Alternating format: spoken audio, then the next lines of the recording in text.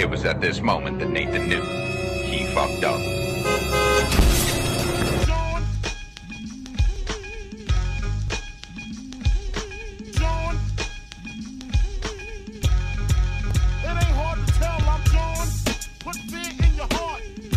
On a rooftop somewhere, episode 5. This is my man DJ Envy on Behind the Smoke. DJ Envy! I always wanted to say that shit, right? Like, that's your signature. That's my shit. Who's not gonna know? Like, and I was listening to interviews and stuff just to get a feel of who you were outside of the Breakfast Club, right? Which is where everyone knows you. But I've been in the industry so long, I was around when you started. Right. And I have to, and I've always known Clue, right? So when he had the Sentra, right? Nissan when he got his Sentra, first car. Silver, yep. Yeah, I was out there, right? On 217th and Linden by Manhattan proper forever. Right. Right? And when I heard your story, it amazed me because someone that was in and on reached back and pulled you in. Correct. Like, I'm big on that, you know? So just please give me some more insight, give the viewers some more insight on you and Clue's relationship and how that came to be. Clue was somebody that lived across the street from me. We're from the same block, Queens Village. And growing up, he was older than me, so we really didn't hang out with each other. You know, I would see him wheeling up the block, see him playing ball. And then it got to a point when, you know, I was in high school, he was in high school. You know, we went to different high schools. I went to a Catholic school, he went to the public school. I went to a Catholic school too. Okay, yeah. Another sus with it. Yeah. I went to St. Francis. I tell everybody that Andrew Jackson was my zone school. And if you don't know Andrew Jackson, that was the first school ever to get metal detectors. Right. I remember that back in So my moms and pops was like, you're not going there. So they put me in a Catholic school. And I would have to wait on the bus like anybody else. It's cold waiting on the bus. And I would see Clue coming through with cars, you know, the Nissan Sentra, Honda Accord. And back then, Honda Accord is, absolutely was doing it. Right. Harlem dressed them things up. All that. MPVs.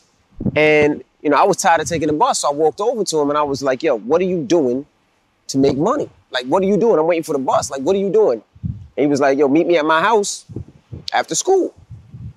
So I didn't know what it was. I didn't know if he was selling drugs. I didn't know if he was selling papers. I didn't know what he was doing. I got to his crib. His mom let me in. She was like, Ernesto, that's his name, Ernesto. She's like, Ernesto's downstairs. I walked downstairs and it looked like a record store. It was thousands of records, you know, hundreds of tape decks on top of each other. And I was like, what is this? He was like, I'm a DJ. Wow. And I was like, well, what's your name? He was like, DJ Clue. And at that time, Clue was big in Queens. Clue was big everywhere. That's right. I used to take his tapes and sell them in school and say that Clue was me because nobody ever knew Clue's face. That's right. It was always a question mark. And that was the creation of me wanting to be a DJ. You know, that story is so poignant because back in Queens, you know, it was like the drug capital of the world outside of DC. So for your neighborhood, man, you could see any car coming up the block. And then you had LL down the block pulling up in anything. And everybody came to Queens. Salt and Pepper was in Queens. And there was always entangled relationships between the drug dealers and the rappers. Absolutely. Right? So it looked like Clue was selling drugs because you couldn't fathom in your mind what else could he be doing that could be netting him the money to afford all of these vehicles. Absolutely. If Clue said, I'm hustling, you'd have probably hustled. I definitely would have hustled. So you know, just to see that was your introduction into the DJ game and to see where you are now, I have nothing but respect, more respect for Clue, actually, who's my man. Right. You know, but to see that he looked back and pulled you up, man, and to see you take that opportunity because you didn't have to, you know, really, you know, milk it the way you have. Right. Because there are a lot of people that started when you started that aren't around today. Absolutely. But I think that's the reason too, you know, people always say, why do you post so much on your Instagram? Or why do you post and show so much?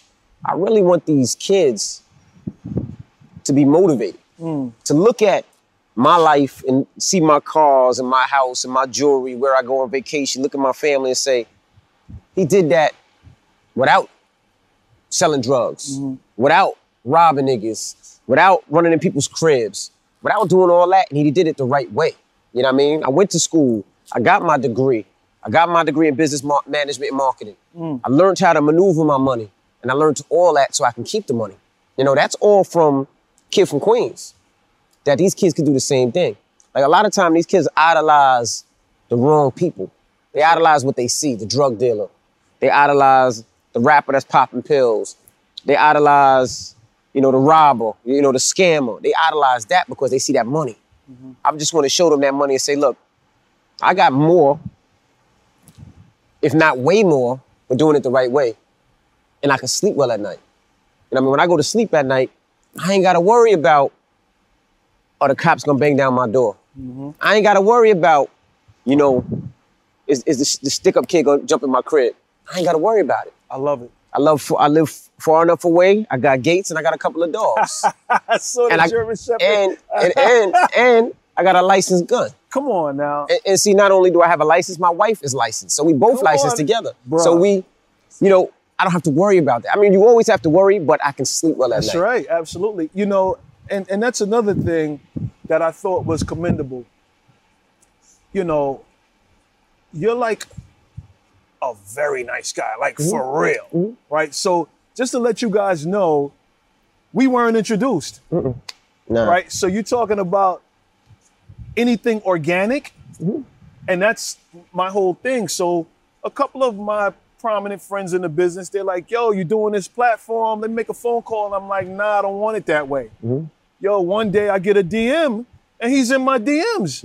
And he's like, yo, I love your page. I'm on it. I'm following. Anything you need, just ask. Absolutely. Well, I asked and he's here, right? Absolutely. So, you know, you're really a nice guy. And you don't find that in this business. And that's one of the reasons why I didn't like the business. So I've always been wedged in the middle, street and music. There's nothing nice over there. And I thought that people were different in music until I started to see the treachery. Right. After you create the music and then you have to get the music worked, then you got to deal with the record company and the street team and the club and the promoters. It's a dog-eat-dog world. Absolutely. So to see that you're really a nice guy, but you'll pull up and you're 6 feet. So I thought you were shorter than me, or at least my height, you know? So how has being a good-natured person tried to work against you in the industry? I mean, I think when people see a nice person, they always think soft. Then on top of that, when you light skin, they always think soft. And that's just the nature of the game, the belly of the game, you know? I've been in so many situations where, you know, somebody always try to play you. And that's no matter where I'm at, no matter how it is in the game. That was me. But I always stand my ground. Nobody can ever say they something. Gangster. You know what I mean? And I'm not, like I said, I'm not no gangster. I'm not running around with 30 shotguns. I'm just a man at the end of the day. You know what I mean? So, you know, it's one of those things my dad told me, yo, look, you're going to get into a bunch of fights. Some you win, some you lose. You get back up, dust yourself off, and keep it moving. I ain't going to let nobody disrespect me or my family. And if they do, we need to have a conversation. And that's what it is. And that's how I've always been. You know what I mean? I'm not trying to disrespect anybody. I'm not trying to take anything out of anybody's mouth. My whole thing is protect and provide. Make sure my family's good. You know what I mean? I think we're going to call this episode Protect and Provide. Remember that. That was good. And the thing with me is like, you know, a lot of people talk shit, but I'm really trying to do what the white generation did. They created wealth for their family. You know what I mean? What my mother and father didn't do. They never learned. You know, I'm the first person in my family to go to school and graduate from college. Wow. My parents didn't know how to invest money. They didn't know. They know I worked for 30 years of my life. I buy the house, I retire. And my kids get, when I die, the house. I don't want it like that for my kids. You know what I mean? I want to teach them, even at this age, I teach them how to invest their money, how to hold on to money, how to make money work for them. How, if they want something, how to make it a smart decision and a smart choice. You know what I mean? Where I try to make them so that they don't have to work. And when I mean have to work, have to do a job that they have to do because they need money. And that's where a lot of people hate their jobs. Because they get a job, not because they enjoy it, because they got to make money. That's right. And then they wind up working at a job for 20 years and hating life because they're like, I hate this job. And that's one thing with my kids. I would say, I don't care what you want to do. Let's figure out how to make it a business. You want to be a garbage man? I'm cool with that. But you're not going to be a garbage man. Let's buy a garbage truck and create a garbage business. Gangster. You know what I mean? You want to be a barber? It's cool. But you're not going to be a barber. Let's figure out how we're going to own a barber shop and money will continually come in. And that's how I'm at. That's my mind frame with my kids and everything I think of. And have you always been that person, like, in your mind? So, like, what I'm saying is... Absolutely. Even prior to... Well, yeah, because if you're selling mixtapes in school, you were always trying to be an entrepreneur and teach yourself entrepreneurship. Right. So how did you go from being a DJ to actually getting a job on the radio, which was Hot 97 first? Hot 97 at first. See, one thing that a lot of people don't know is my dad, he's from Brooklyn, Rutland Road. Rutland Road? Rutland Road. Your dad is from Rutland Road? My dad is from Rutland Road. I might know your dad. My dad is from Rutland Road. Edward K, my whole family's from Brooklyn. Really? Yeah, whole family's from Brooklyn. I was born in Brookdale Hospital. I was born in Brookdale. I was born in Brookdale Hospital. Do you see? So, but you know, back then, the good life was Queens. 'Cause Queens had grass. That's right. And Friendlies. And the Friendlies. Friendlies. When I first went out there, I was like, y'all got Friendly. We only see the commercial. Friendlies. Somebody took me to Friendlies and jeans on Farmers in Linden for butter shrimp. Yeah. I was like, oh, snap. So my dad, being from Brooklyn, back in the day when he was a kid, there was nothing for him to do. He had to take care of his sisters. So he went to the military. When he came back from the military, there was no jobs for him. The only job he could do was become a police officer. Became a police officer, and he was one of those cops that was 100% real. Like, my dad's whole thing is, the police is not your friends. Just remember that when you ever get pulled over. Police are not your friends, and your whole goal is to make it home. So it's like, that's the mentality that I always had. So if I ever got into a situation, I know keep my mouth shut, don't talk to the police. I know that if there's a situation, my whole thing is get home. My pop's like, you can't be the cop in the streets. You can't beat the cop when you're locked up, but you can beat him when you're home. That's right. And those are the things that he taught me. But me saying that he's a police officer also let you know that he was an asshole, like real militant. So I was ready to get out of that house as soon as I could. Yo, my father was an asshole. As soon as I could. So as soon as I was able to get a little money, I had to figure out how to keep it because I wanted to get out that house. And that's what really got that grind and got me doing mixtapes and got me doing it. So I was like, I hit the program director and was like, yo, I want to DJ on the radio. Was it Tracy? It was Tracy Clardy. That's crazy because that's the woman that I bought Jay's first single to. Yeah. Just bombarded her office. All of us. Okay? And that's how he got on the radio. And the dope thing about Tracy is, what people don't know about Tracy is, Tracy was a stickler, hard ass, like really into her position. But when I got the job and I started doing the mix show, I'm the type of person I want to learn more. You know what I mean? I'm going to sit back and listen. If we're talking a clothing line, I want to know everything about the clothing line, how you got started, so I can figure out if that's what I want to do. Real estate, same thing. So with Tracy, I was like, yo, I want to learn radio. I want to do on air. Teach me. And she was like, if you really want to learn, be here every day. And I was there every day just learning. Everybody's shift, up and down. Wow. And then what happened was, my big break was Angie Martinez became pregnant. When she became pregnant, she had to take maternity leave. I remember that. And that gave me the chance to wiggle in and fill in for her. I remember that. I remember you filling in. I remember and that was my start on radio. Wow. And you never looked back. Never looked back. So, I could remember I was probably in solitary confinement for 688 days, starting in 2001, right before the planes hit. So I didn't see the planes hit until years after I came home. Wow. And before you're actually sentenced for whatever reason you went in there, you can have your radio. And I was listening to Star and Buck Wild mock a plane crash with Aaliyah. Right. And I was sitting in there and I was like, there's a lot of reasons that I want to be home, but this has to be number 2. So how did you end up going from Hot 97, Mm-hmm. and then to Power, right? And what was kind of like the deciding factor? And this is the truth. I don't think I ever spoke about this. When I was at Hot 97, I used to do mornings with Miss Jones. They decided not to continue on with the show. And Miss Jones went back to Philly and did morning in Philly. I remember that. So we created a new platform called The New at 2, I remember where that. I would too. break new music at 2 o'clock. And it was great. They were still paying me my morning show salary, so I was happy with it. Power just came on the block. And Power, wanted me to basically work there. I didn't want to work for Power. I'm thinking, if I get Power to make me an offer, Hot 97 will keep me, give me a position. So I was really playing that game. So when I took the meeting with Power, Cadillac, Jack, and G-Spin, they made me an offer to do afternoons. So I went back to Ebro and Hot at the time, and I'm like, yo, they made me an offer. What's up? And they was like, well, there's nothing we can do. But, I already played that card. Right. So I was like, all right. So I said, all right, I'm out. So I started walking down the building. I remember Ebro called me back. He was like, yo, you really leaving? And I'm like, yeah. But at the time, I wasn't prepared to go to Power. I really didn't. I was playing it as a card. So by the time I got back to Power, the email already went out that I left. Wow. So what Power did at the time was they were like, oh, word? You don't have a job. We're going to play you the lowest we can possibly play you to do afternoons. Oh, wow. So when I got to afternoons, it was kind of like robbery without a gun. It was the lowest amount of money I could possibly make at the time.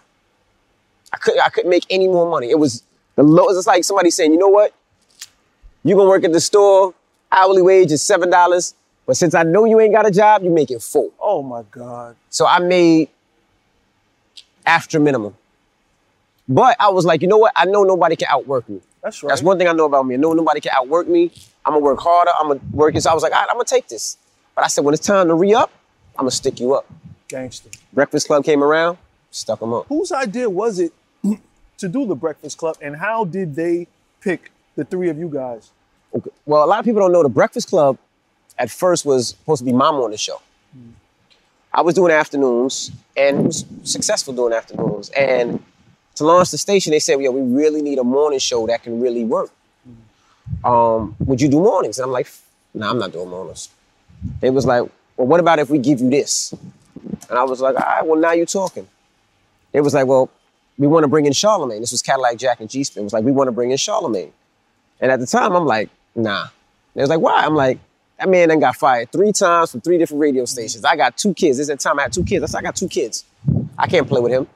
And they was like, well, have a conversation with him, meet with him. So I sat down, we spoke over the phone, and he was on the same page as me. Then we were looking for a female, and Angela Yee came up. Her name came up. And I was nervous about Yee because she worked at Sirius. And on Sirius, you can curse, you can swear. There is no FCC. You can say whatever you want. So I didn't want to, I was nervous. We had a conversation with her, and it was good. And the best thing about the 3 of us was we was all co-hosts. We were all sidekicks. I was Miss Jones' sidekick. Charlemagne was Wendy Williams' sidekick.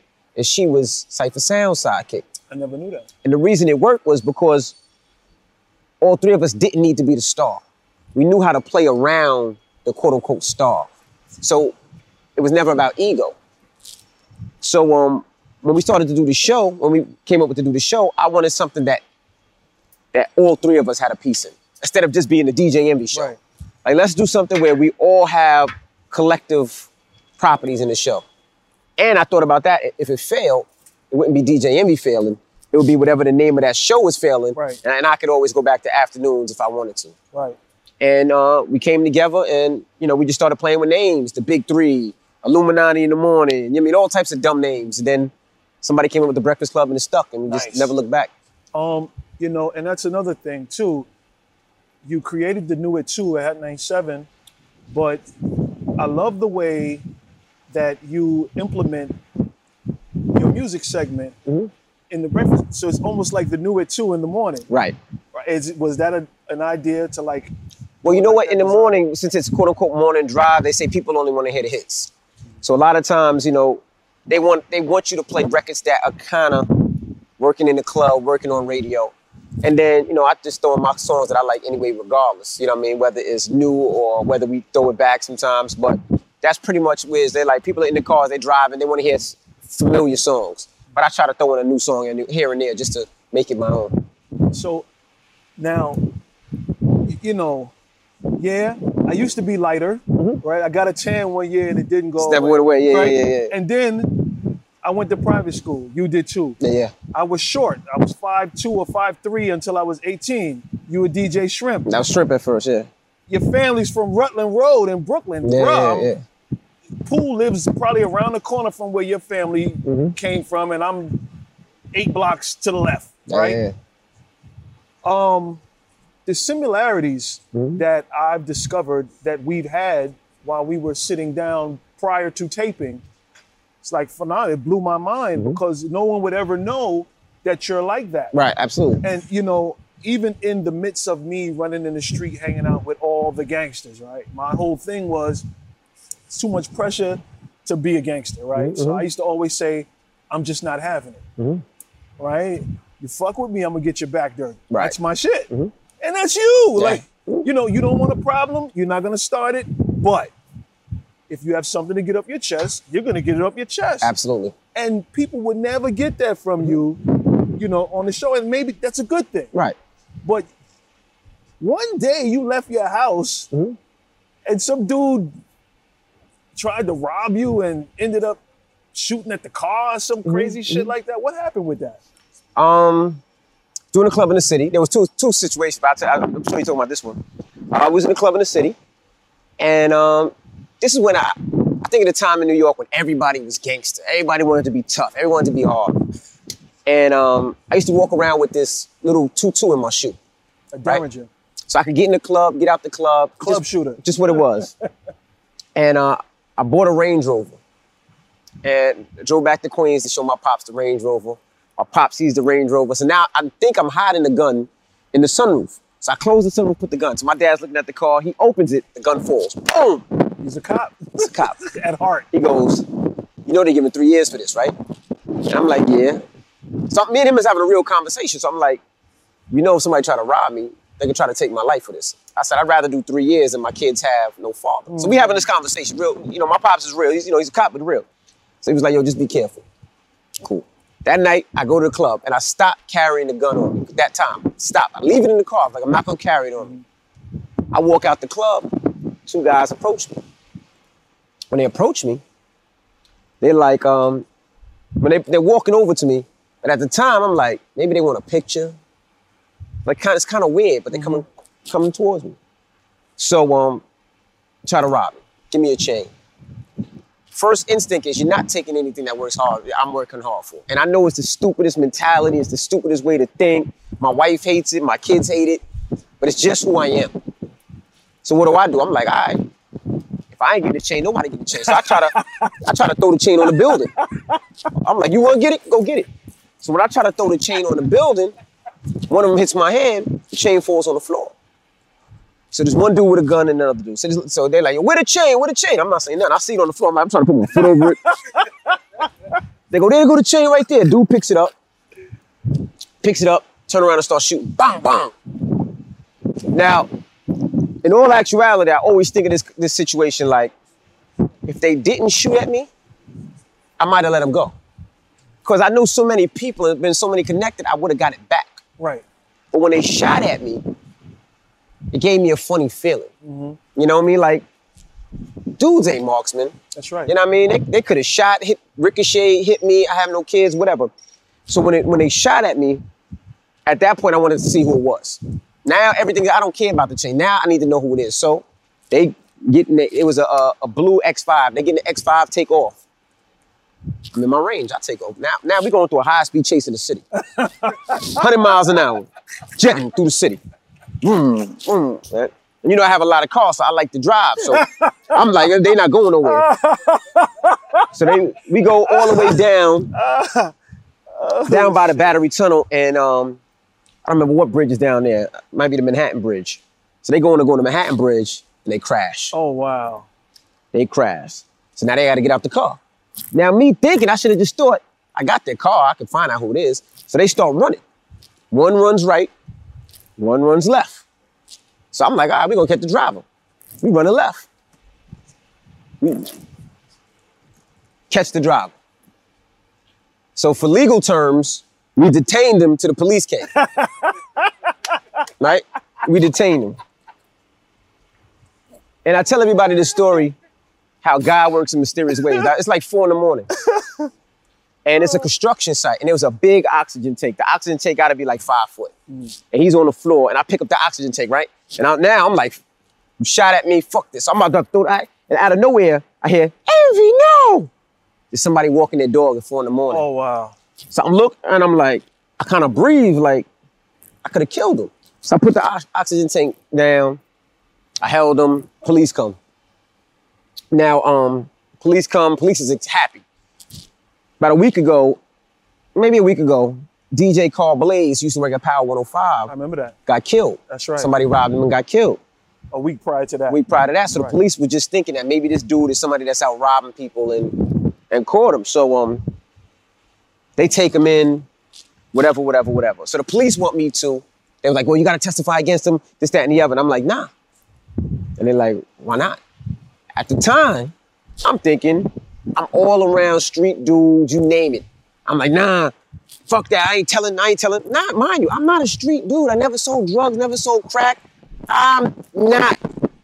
But I'm around it. That's my mentality. Right. I'm not telling. Nah, fuck that, I'm not telling. And this is what changed my whole view of everything. So 5 days later, he wakes up from the coma. He was in a coma. We detained him. From detained. From detained. Got it. We detained him until the police came. Coma. He wakes up. When he wakes up, police call me. And they're like, you're not gonna testify against him? I'm like, nah. It was like, all right, well, we're gonna have to pick you up. Oh my God. I said, pick me up. It was like, yeah, he claimed that, you robbed him. You beat him up and robbed him and took his Rolex. And I'm like, what part of the game is this? That the stick man robbed me and then get caught and then say I robbed him. New York. And it changed my whole view of the streets. That's right. You know what I mean? Here, I'm being, quote unquote, loyal to the streets. I'm not telling, and the streets ain't loyal to me. Yeah, well, see. Especially somebody that's moving in the right way. Absolutely. Now, here's my philosophy, right? Because I break this shit down all the time. Listen, if you're not a street guy and you're not making your money illegally, Right. something happens to you, you're a citizen. Citizen. Tell. Absolutely. It's not snitching. Why? You pay taxes. Absolutely. Your taxes pay the salary of law enforcement. Absolutely. Right? Mhm. I don't give a fuck who you hanging out with. Okay? Anybody gets mad at you, right? And you're not hustling with them, they're assholes, leave them alone. Absolutely. Right? And I talked about this on my prison reform episode. A friend of mine got charged with manslaughter. He was in high school and he ended up killing his bully. Like, these guys jumped him, Right. fought him every day after that, and they ended up jumping him again, stabbing him in his face and his hand. Knife fell, he picked it up, defended himself, kid dies, he gets charged with manslaughter. Right. So since then, he's come home, graduated with a communications degree, works for the building department, married, kids, square. Right. So we're in a restaurant one night, somebody disrespects me. This is the day after he graduated, so he came out to have a shot. Right. And I'm looking and his ears stand up like a German Shepherd because he's, but it's a familiar spirit because he's already killed. Right. And I'm looking at him and I'm looking at this dude and I'm like, nah, because I already know where it's gonna go. I sent him home. I said, bro, if anybody cares about you, it's me. You gotta go home because you're gonna be in the news tomorrow again, right?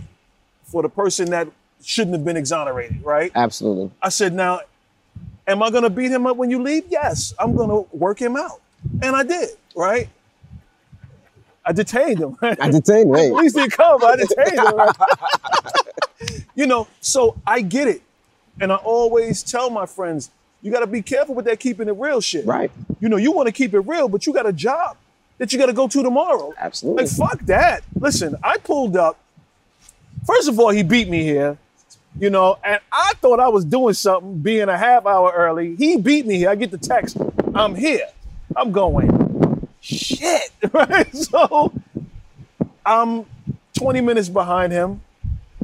It's 2 parking lots, and I'm going, wonder which one he's in. And I said, you know what? Let me go to the far one, right? And as I'm going straight, I pass a parking lot. I see a large bottle of milk, right, in my, and I'm going, that was 2 hours. I back up, and I'm going, it's his car. I go in that lot. Yo, bruh, listen to me. If you ever wanted to inspire any of these kids to do the right thing, Right.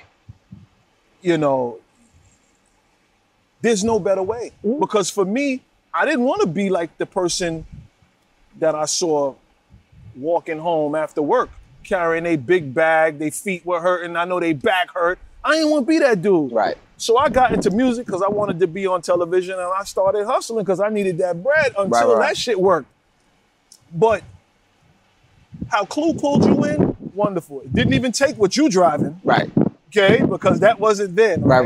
Absolutely. So I'm telling you now, you've inspired me.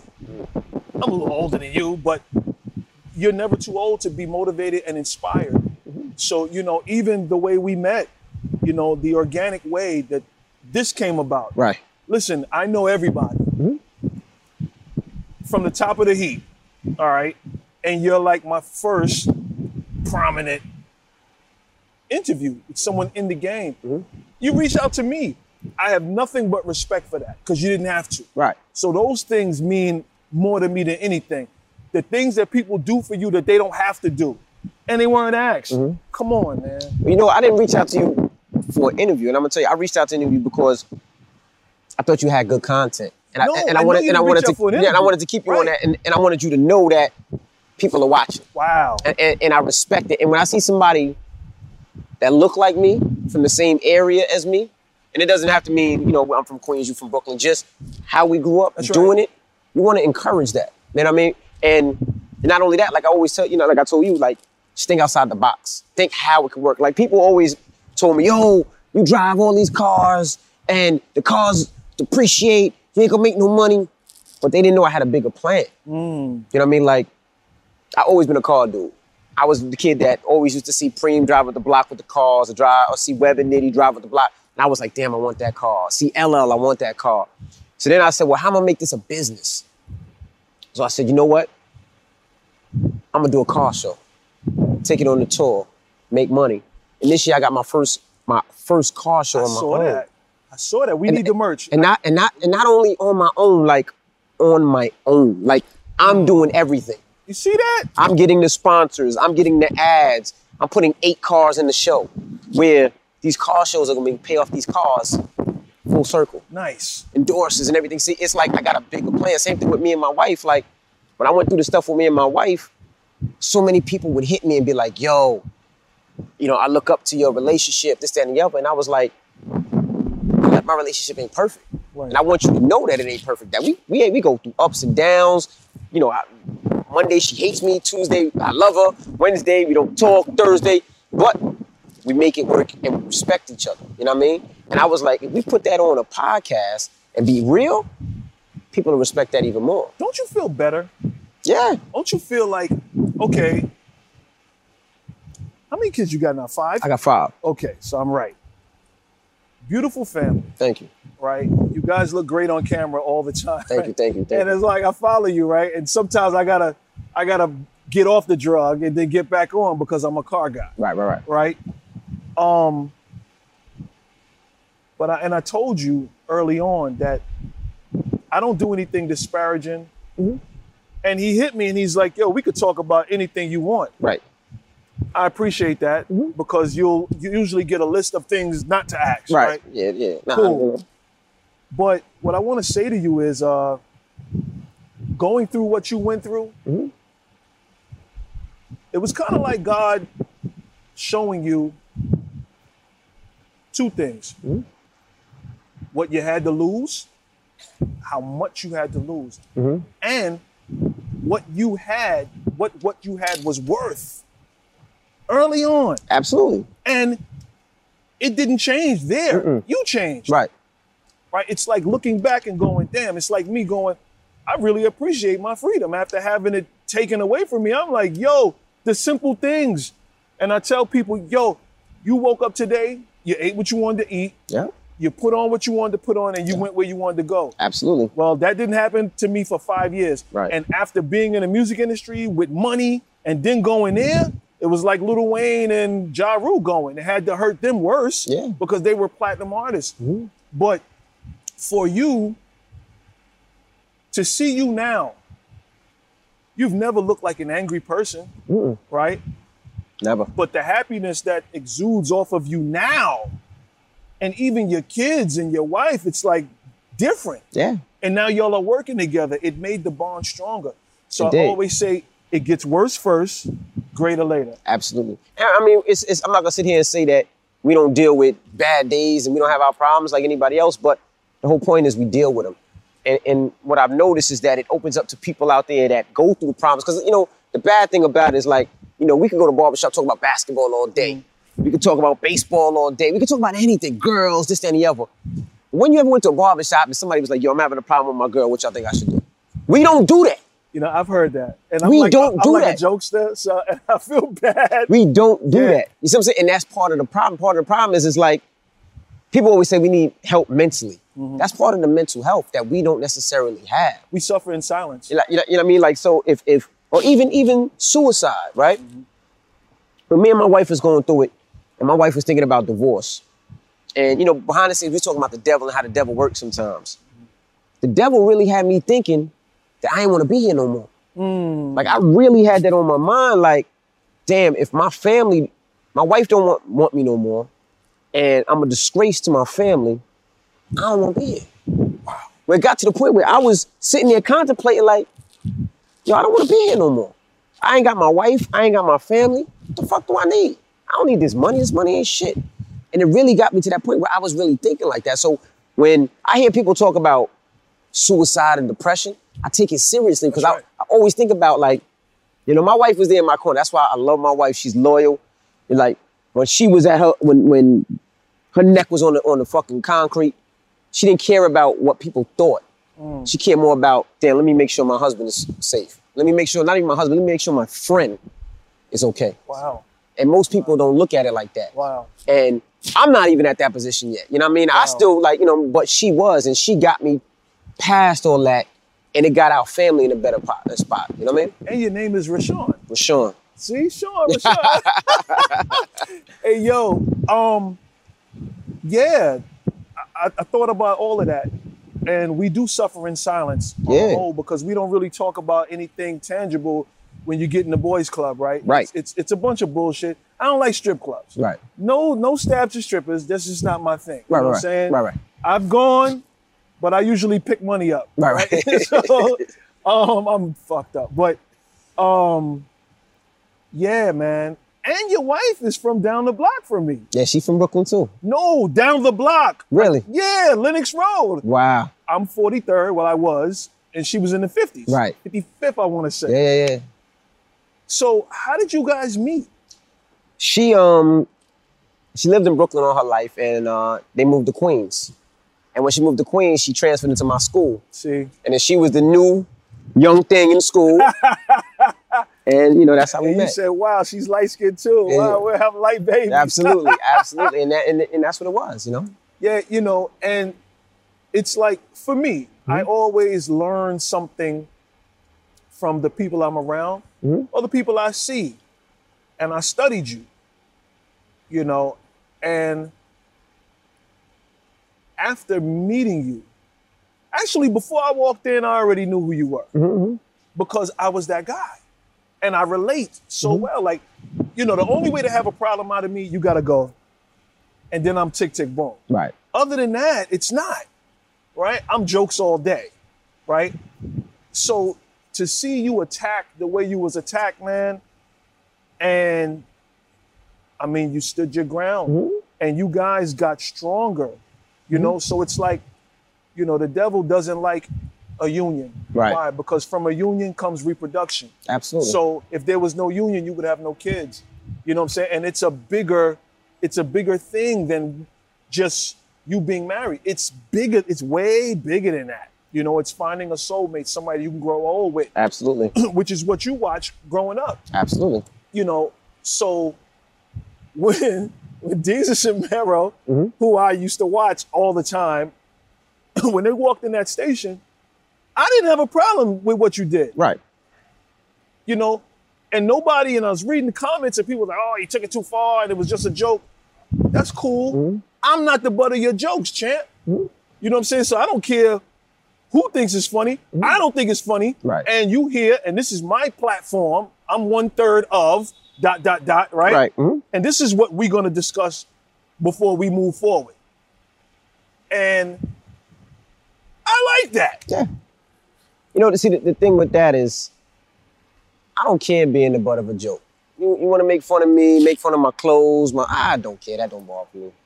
But now when you start talking about my wife, it's a problem. Absolutely. It's a problem. And who doesn't know the cutoff point, right? Some people don't. And you know, it's, if you do, we got to have a conversation. Now, depending on how that conversation is where we go after that. That's right.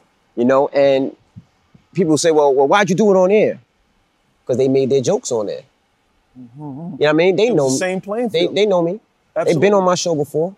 So if they wanted to do something, he be about to do this. But they could have just did me. They didn't have to mention her. Then when you mention her, it's a different conversation. Right. And that's the conversation I had. And I didn't threaten them. I'm gonna fuck you up. I'm just a man. Yo, I didn't like that. That's I right. owe my wife an apology. Yeah. And what did they say?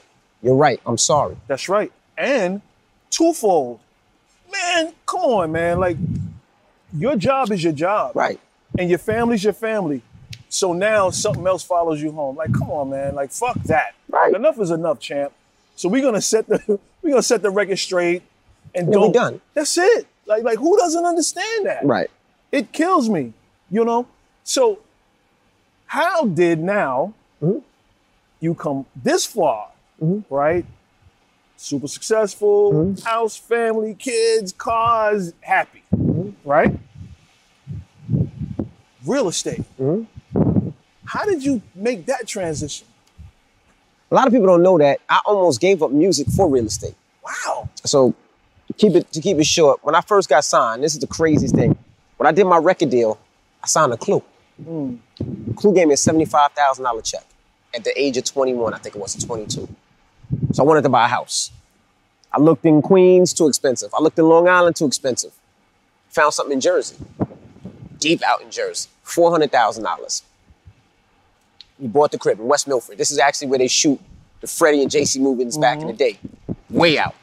Bought it for $400,000. First house, nice, whatever. I used to do shows in the city. On the way back, it was so far from Manhattan, I would fall asleep on the road. So I'd be driving on my way home. You know, I'd be window down, singing Boys to Men, me singing BBD. I'm drinking candy to stay up. This is before Red Bull was out, and I don't drink coffee. I'm drinking soda. Anything I could do to stay up. I told my wife, yo, we gotta move. I can't do it no more. So she was like, all right, let's put the house on the market. I lived in the house 4 months, 5 months. Paid $400,000 for the house. Put the house on the market. Real estate agent was like, I think you could get $490. I'm like, I just paid $400. He's like, you get $490. Put on the market, sold in 2 days, $500,000. Wow. I just made $100,000. Mean. So I'm like, okay. Bought another house, a little closer, West Milford. Bought it for $530. Stayed in it for 4 months, sold it. Made $200,000. Wow. So now in a year, I made $300,000 off of real estate. I wasn't making this much money off music at that time. Oh, I'm fucking with you. So I'm like, this is great.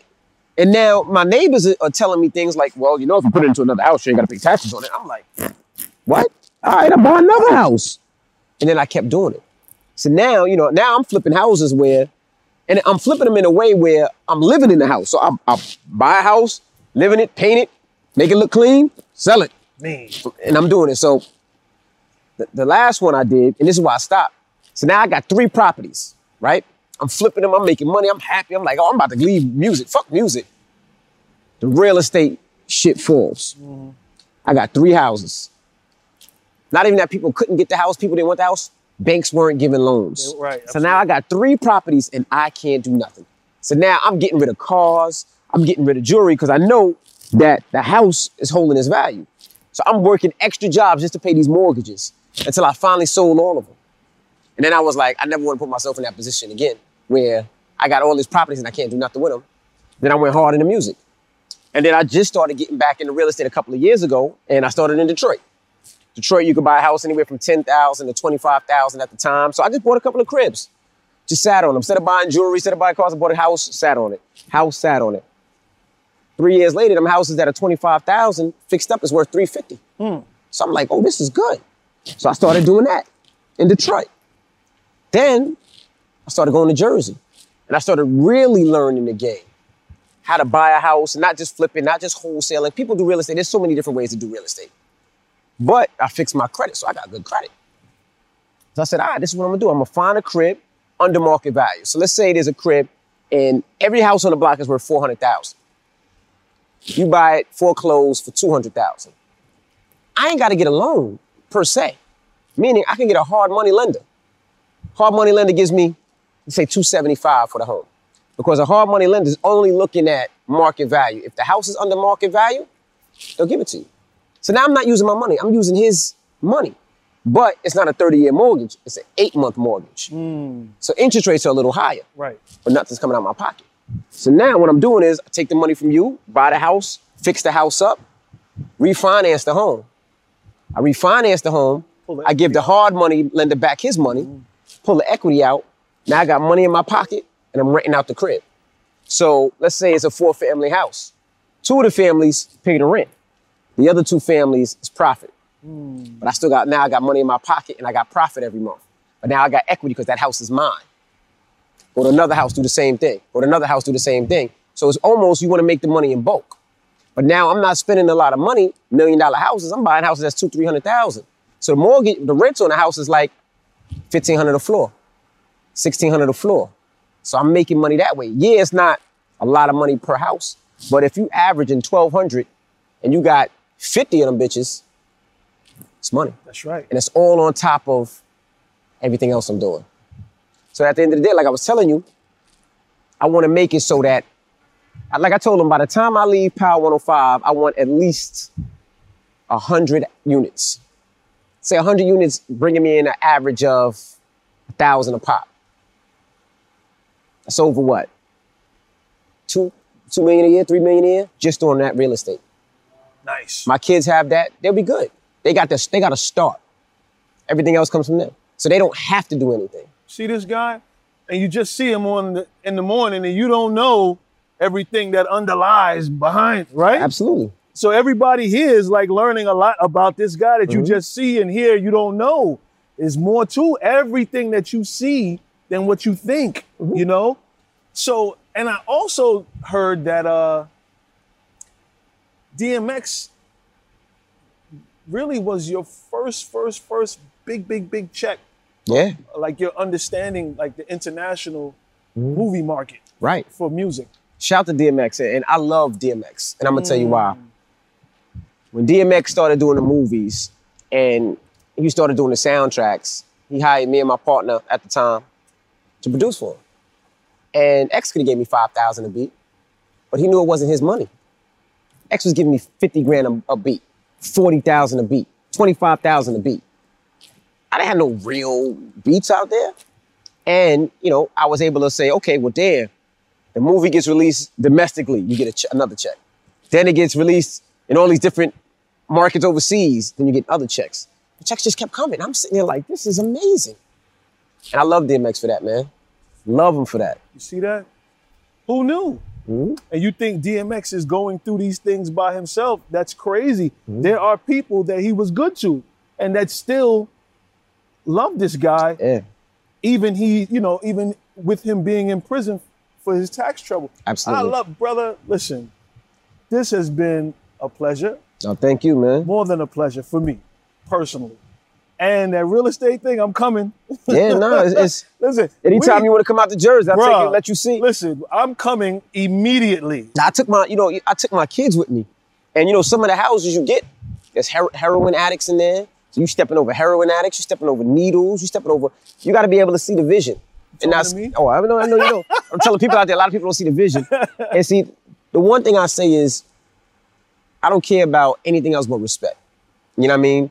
I came here, all my jewelry on by myself because it's a respect thing. You know what I mean? When I go to those places out there, it's respecting. You know what I mean? When I go in somebody else's neighborhood, you respect the neighborhood. You know what I mean? When I go to somebody else's home, you respect their home.